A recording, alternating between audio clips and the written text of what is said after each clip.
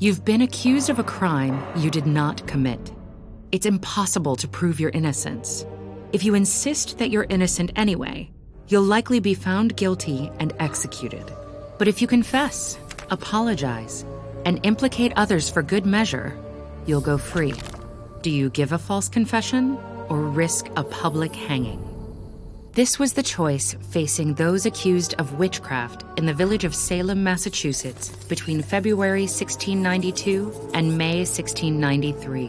They were the victims of paranoia about the supernatural, misdirected religious fervor, and a justice system that valued repentance over truth. Salem was settled in 1626 by Puritans, a group of English Protestants. Life was strict and isolated for the people of Salem. Battles with their Native American neighbors and groups of French settlers were commonplace. People feared starvation and disease, and relations between villagers were strained. To make matters worse, 1692 brought one of the coldest winters on record. That winter, two cousins, 9-year-old Betty Paris and 11-year-old Abigail Williams, started behaving very strangely. A physician found nothing physically wrong, but diagnosed the girls as under an evil hand. Puritans believed that the devil wreaked havoc in the world through human agents, or witches, who blighted nature, conjured fiendish apparitions, and tormented children. As news swept through the village, the symptoms appeared to spread.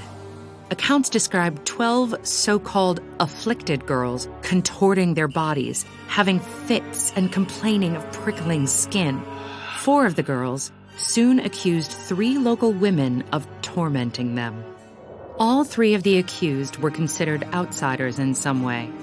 On February 29th, the authorities arrested Sarah Good, a poor pregnant mother of a young daughter, Sarah Osborne, who had long been absent from church and was suing the family of one of her accusers, and Tituba, an enslaved woman in Betty Paris's home known by her first name only.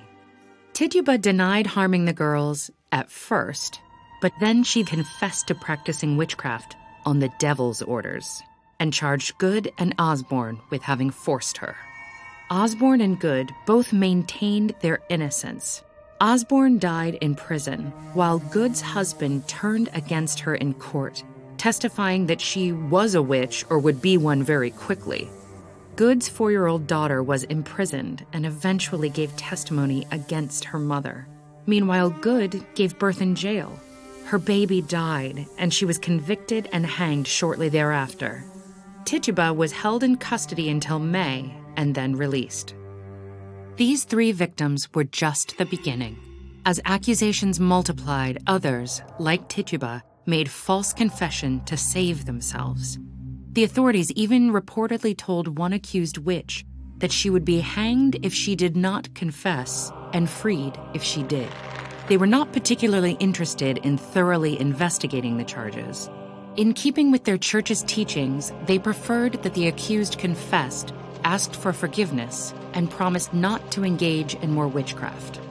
The court accepted all kinds of dubious evidence, including so-called spectral evidence, in which the girls began raving when supposedly touched by invisible ghosts.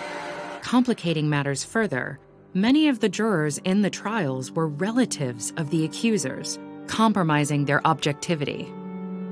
Those who dared to speak out, such as Judge Nathaniel Saltonstall, came under suspicion. By the spring of 1693, over 100 people had been imprisoned, and 14 women and 6 men had been executed. By this time, accusations were starting to spread beyond Salem to neighboring communities, and even the most powerful figures were targets. When his own wife was accused, the governor of Massachusetts colony suspended the trials. Sentences were amended, prisoners released, and arrests stopped. Some have speculated that the girls were suffering from hallucinations caused by fungus, or a condition that caused swelling of the brain. But ultimately, the reason for their behavior is unknown. What we do know is that adults accepted wild accusations by children as hard evidence. Today, the Salem witch trials remain a cautionary tale of the dangers of groupthink and scapegoating, and the power of fear to manipulate human perception.